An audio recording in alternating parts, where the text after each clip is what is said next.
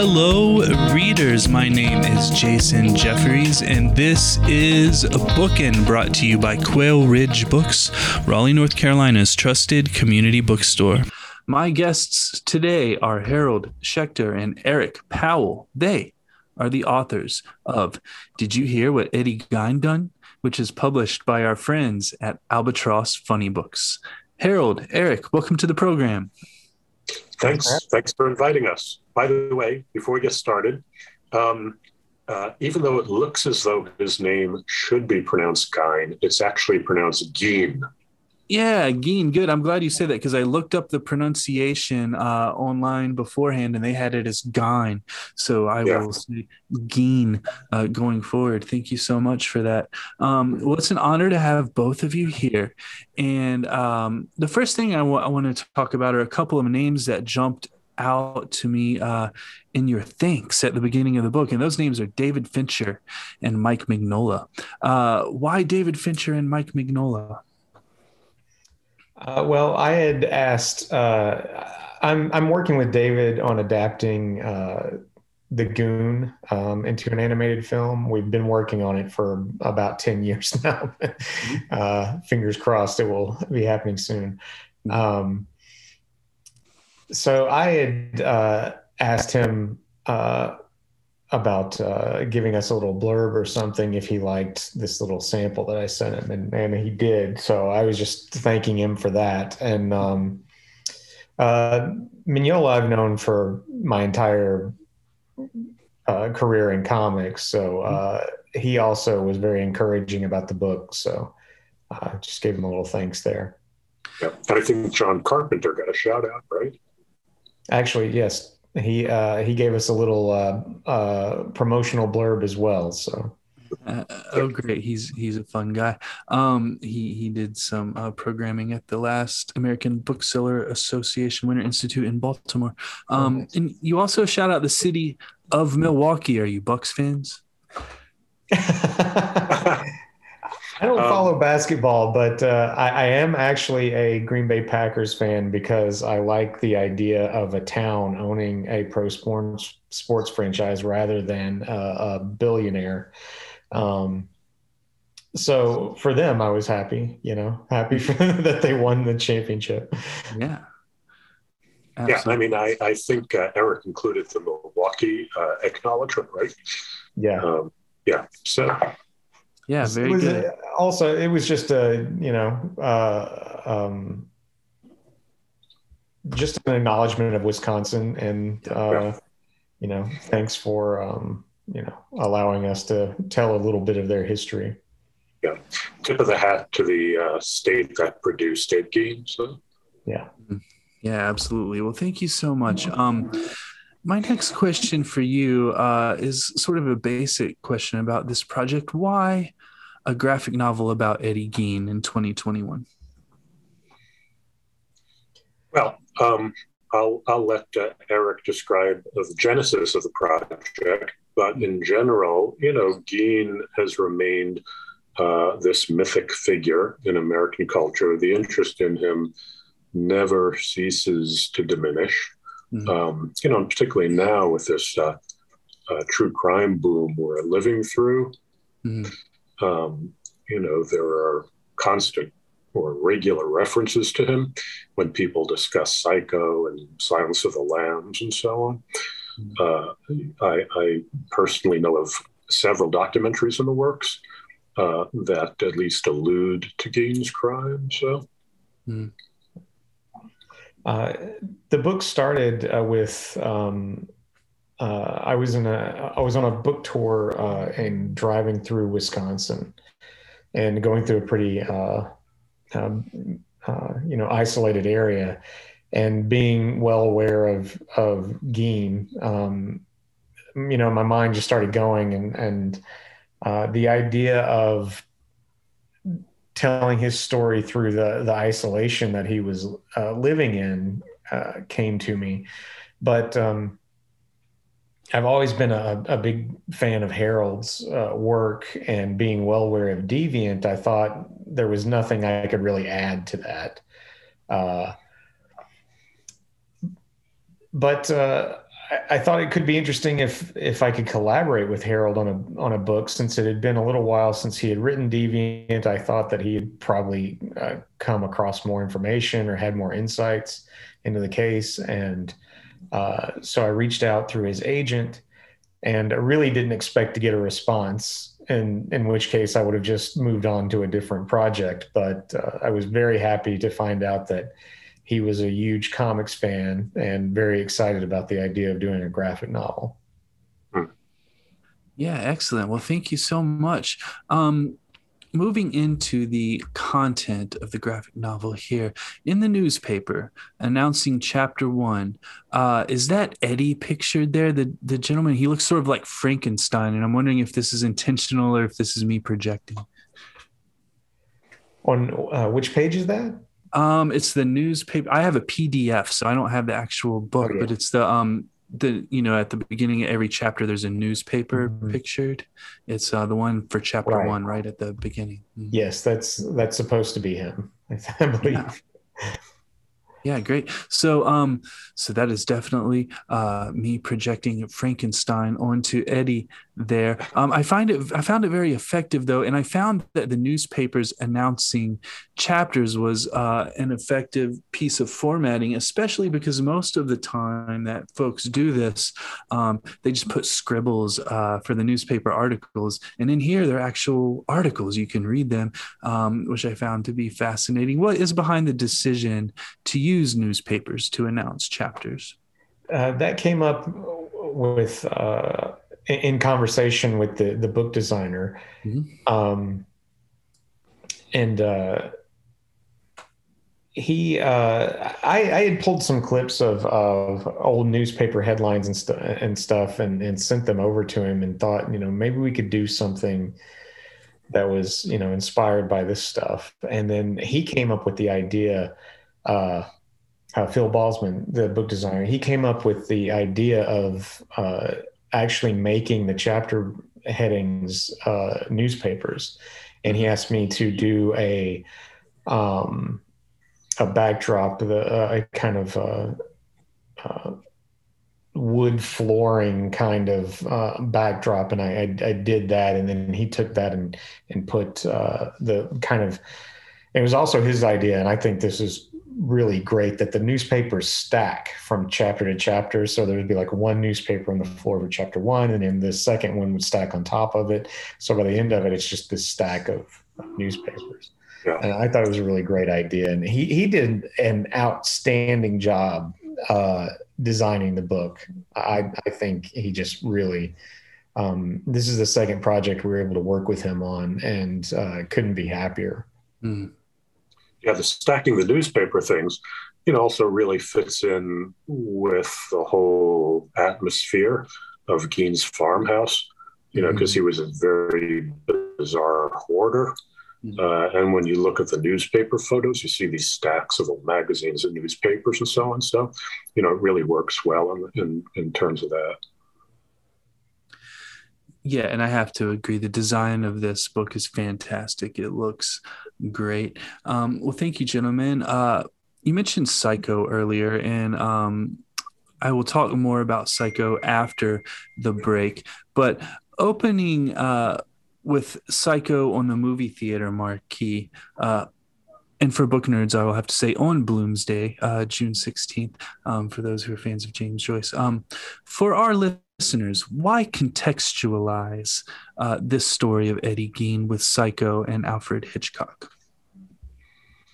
Well, Gein was originally, became very infamous, in the world of true crime fans and movie fans for serving as the inspiration for the character Norman Bates.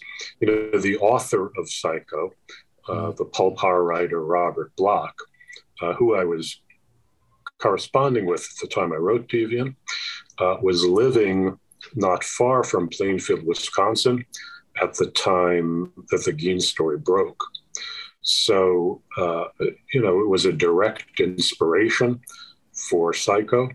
And in fact, if you read the novel Psycho, at the end, when they finally capture Norman, he talks about how all the local newspapers keep comparing him to Ed Gein.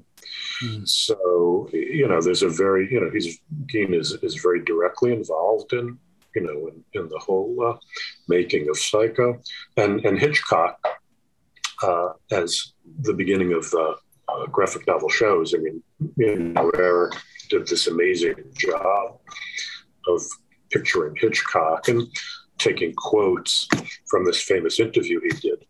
Hitchcock was aware. I don't know how much of the details he was aware of, but he knew that it was based on a real life case. And of course, the same thing was true of Texas Chainsaw Massacre. Tobe Hooper had heard stories of Gein. I don't know if he had read when he was a kid this famous 1957 issue of Life magazine, which covered it. But anyway, he heard the tales of Gein when he was a kid, and it left a deep imprint on his imagination. Nice. Well, thank you so much, gentlemen. Listeners, we're going to take a short break for a word from our sponsor, and then I will be right back with Harold Schechter and Eric Powell. The Bookin' Podcast is sponsored by Libro FM Audiobooks. Libro FM lets you purchase audiobooks directly from your favorite local bookstore, Quail Ridge Books. You can pick from more than 100,000 audiobooks, including New York Times bestsellers and recommendations from booksellers around the country. With Libro.fm, you'll get the same audiobooks at the same price as the largest audiobook company out there. You know the name, but you'll be part of a much different story, one that supports community. Listeners of Bookin' can get a 3-month audiobook membership for the price of one. Go to Libro.fm, that's Libro.fm, and enter Bookin', Bookin, in the promo code space. With each listen, take pride in knowing that you're supporting local bookstores. I'm back with Harold Schechter and Eric Powell, authors of Did You Hear What Eddie Gein Done?, which is published by our friends at Albatross Funny Books. I want to step outside of the book for just a brief moment and ask you a question as authors of a graphic novel. Obviously, the last year and a half has been crazy and a challenging time for many. And just this week, the CDC has announced that folks should be wearing masks again in public spaces, whether they're vaccinated or not. And the reason I bring this up is because here in Raleigh, North Carolina, as we sit here recording this interview on July 29th, we are gearing up for a big GalaxyCon downtown, which is 4 days long. The first event of this type that has attempted to return to our city. And I'm wondering if you have any opinions on how conventions should be proceeding during this time, or if you have taken place in any. I have not taken place in any. We've been pretty, my girlfriend and I have been pretty rigid in trying to stay distanced and be responsible, and just to, we've both been vaccinated, but, we're trying to, be careful of other people and be responsible citizens and human beings, I guess. But I just, Comic-Con's going to try to come back, I think, in next summer, which hopefully that's enough time for us to work through this thing some more. I just hope that more people decide to get vaccinated so we can open up more, but yeah, it is what it is. We're making small steps at least. So. Yeah, here in New York, I was a very early COVID getter. I had COVID like a year ago, March. Fortunately, it was a relatively mild case. I was basically in bed for a couple of weeks. Been vaxxed, also taken a lot of precautions. New York City, where I'm at, had really opened up. And in my own neighborhood, people were walking around without masks. Now, just today, for example, I was walking around, saw a lot more masks on. Yeah. And, when I went into the supermarket to do a little shopping, I put on a mask for the first time, in a while. Mm. I mean, the masking mandates or recommendations are very, very confusing right now. It's hard to know. I mean, here in New York, you have to get on the subway or whatever, you always have to wear a mask. But otherwise, it's a little bit hard to know what's being asked of you. So, yeah. But in general, certainly, I wouldn't think indoor gatherings, large indoor gatherings of the kind that a convention would be, it would be particularly advisable now for unvaccinated, unmasked people. Yeah, I agree. Thank you, gentlemen. And Harold, I'm glad you're okay. And I do want to state that everyone should be getting a vaccination. This is a health issue, not a political issue. So let's return now to the book, and let's return to Psycho. I appreciate Alfred Hitchcock. I'm not a huge Hitchcockian, which is just to say that I haven't read many works of criticism, et cetera, on his film. So I learned something very early in this book, which is that during Psycho, the largest point of contention as far as the public was concerned is that it is the first time a flushing toilet had been seen on screen. Why was this a big deal? Well, I don't know if it was something that the public was upset about, but it was definitely a censors thing. They had to battle over whether or not he could have the toilet, a flushing toilet in the movie. But yeah, it is an interesting point to make. Yeah, no, that was a great point that Eric made in that opening. So, I mean, I'm a child of the 1950s. Psycho came out in 1961, but it's a product of the 50s. And, really when you see the movie, it's all about the 50s. I mean, it's hard now for people to remember just the kind of censorship that was going on then. You were not allowed ever to show, for example, married couples sleeping in the same bed.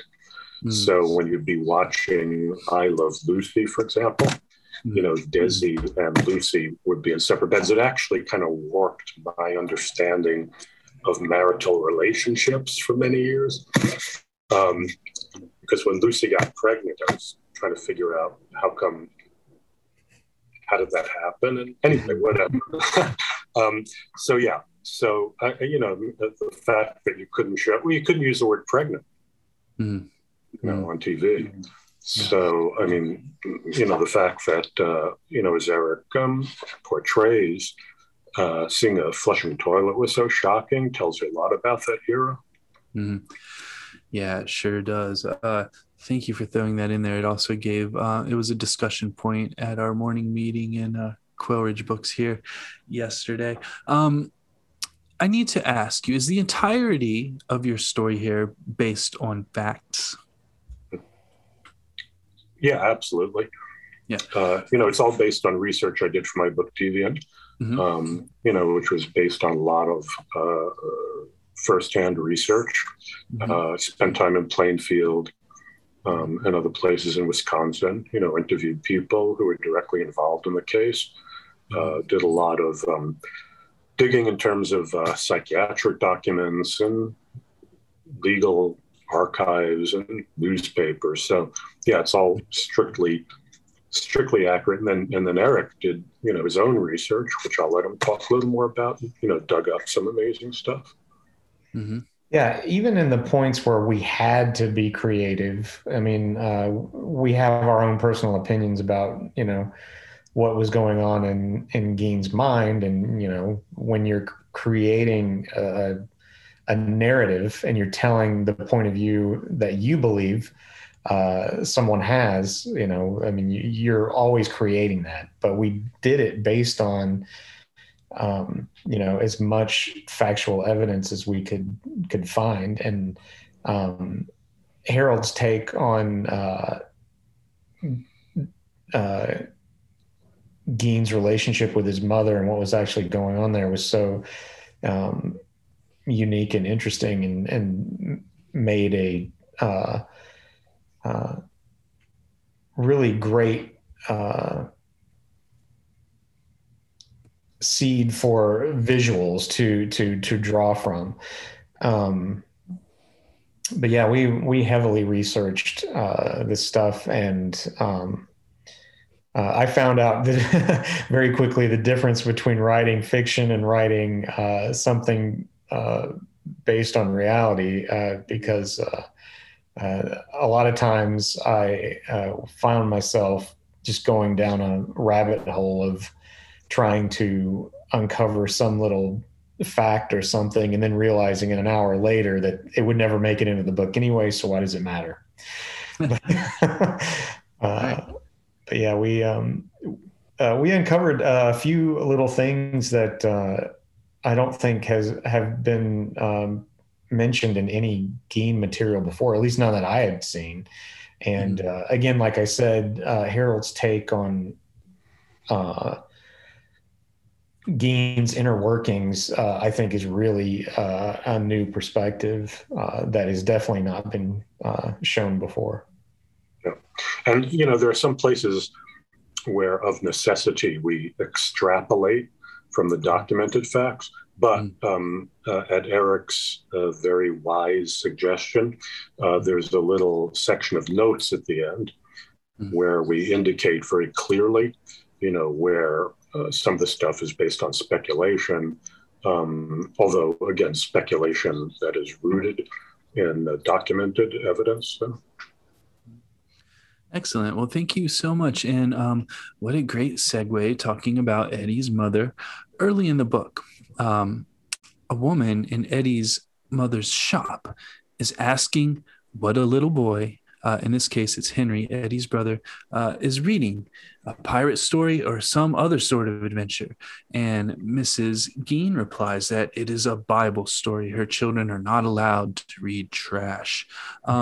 When determining what is quote unquote trash and what is not, what is the difference between a pirate story or some other sort of adventure story and, say, a Bible story? Well, we put that in there just to early on emphasize Augusta's puritanical views. Personally, I don't think anything is trash. I take that back. There is some trash out there, but I don't believe in censorship of books and yeah, I don't know. I think anything is considered trash in Augusta's view, so it would be very easy to just call anything but the Bible trash. Yeah. Of course, one thing that's interesting about the Bible is, as I'm sure we all know, it's full of incredible violence and so on and so forth.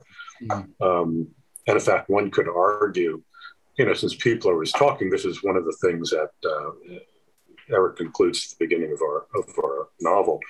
When Hitchcock is questioned about the possible effects of Psycho on the public, one of the books that has inspired the many, many serial killers has been the Bible. There have been any number of, religiously fanatical psychopaths. But, that attack on trash has been going on forever. Ever since there's been anything, like popular culture, there have been attacks on, the movies when they began, in comic book, of course, very famously in the 1950s. And as Eric points out, for somebody like Augusta, who really saw the entire modern world as sinful and corrupt and degenerate. Augusta was somebody who saw her neighbors in Plainfield and her neighbors in La Crosse, as being like out of Sodom and Gomorrah. So, for somebody like her, reading, reading a pulp magazine or a comic book or so on and so forth would have been forbidden, which probably is one of the reasons Eddie was so attracted to them later on in his life, once Augusta had died. Eric dug up. You could see all these piles of pulp detective magazines in the photographs of Ed Gein's shambles of a house. And Eric actually managed to locate some of the actual issues that Gein had been reading. Yeah, and by all accounts, the family were readers. They read quite a bit. So I tried to find some of the material in the house through the crime scene photos, and I was able to actually track down 2 books. The titles escape me at the moment, but it was something like Dorothy Goes to Boarding School or something like that. Very like, what today would probably be material for teenage girls or something. And I had to wonder, was Augusta reading this or was Ed? It's like who was reading this material? Because it puts a different spin on both of them. If you know who was attracted to those books, but I was able to actually find some of the pulp magazines just from the crime scene photos. One was pretty difficult because the title was actually ripped off, so I had to identify it by the cover art. But actually, again,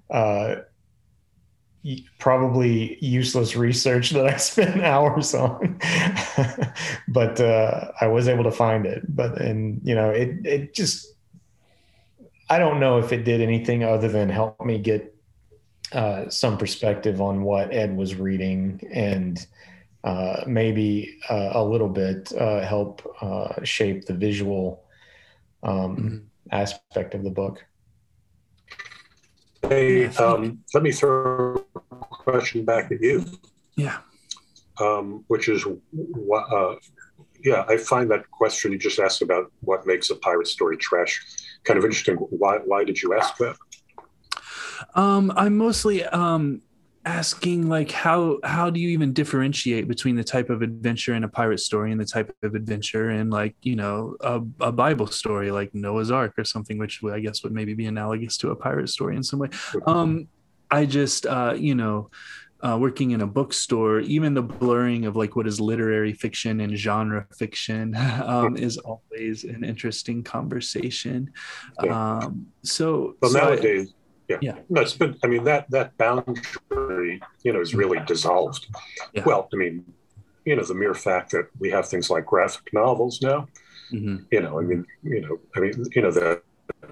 comic book art has been raised, to the level of, this legitimate artistic medium.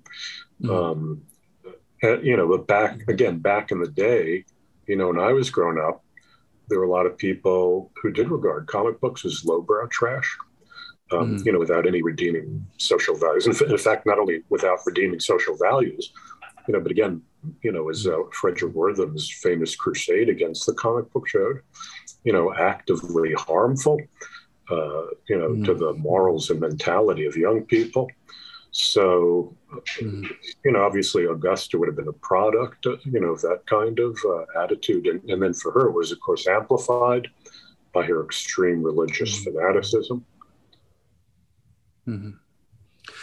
Yeah, and to follow up on that, why, in your opinion, is religion, religious fanaticism, deeply held religious beliefs, etc., at the root of so many troubled relationships? Well, no, I think fanaticism in general is political fanaticism, religious. I mean, it's all the same. It's when you take one perspective and just take it too far.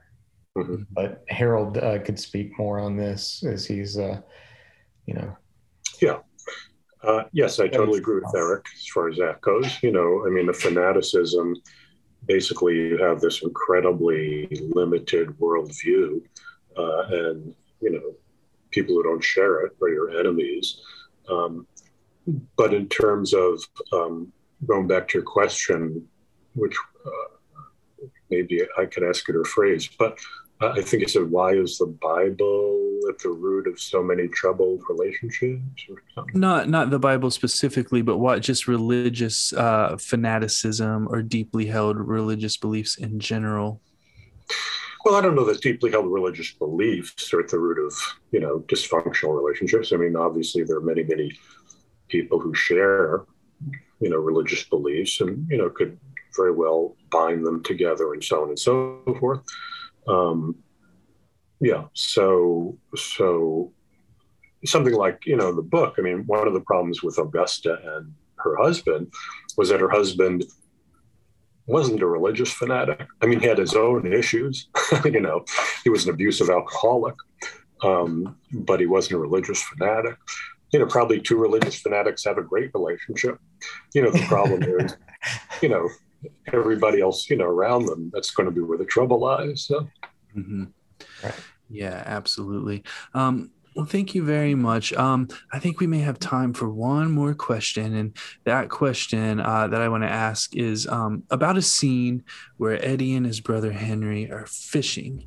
And Henry first brings up the possibility that there may be something wrong with their mother. How old is Henry in the scene? And outside of the scene, at what age do you think children generally may realize that one of their parents may be sick mentally? I think Henry, during that's kind of Henry entering into the teens. Mm-hmm. So he would be questioning. The life periods in that early, in the early life section of the book are pretty vague as far as like nailing down actual years. But yeah, I felt like that would be the time that he would begin to maybe start to realize that his home life wasn't exactly normal. Mm-hmm. And also slipped in there the one of the signs of violent mental illness, abuse of animals, with right. Eddie mutilating the fish, kind of setting up the fact that Henry is questioning this and he's seeing that there's something wrong with the mother and that something has actually passed on to Ed. Yeah. So. Yeah, I'm going to have to ask my daughters when they first just figured out that it might have been the time I tried to destroy all their My Little Ponies. But anyway, yeah, but I'll get back to you on that. So.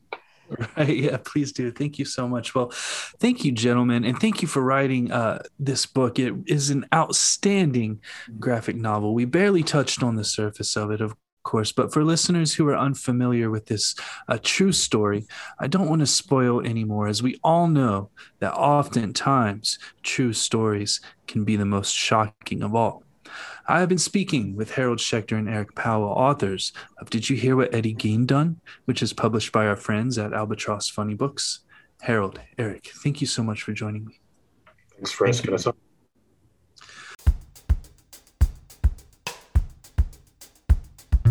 Once again, I would like to thank Harold Schechter and Eric Powell for joining me. Copies of Did You Hear What Eddie Gein Done? Can be ordered at www.quailridgebooks.com with free shipping for members of Readers Club Plus. I would also like to thank our sponsor, Libro FM Audiobooks. Please navigate over to Libro.fm and enter the promo code BOOKIN, that's BOOKIN, in the promo code space to get one free audiobook and support your favorite local independent bookstore in the process. My name is Jason Jefferies, and this has been Bookin'.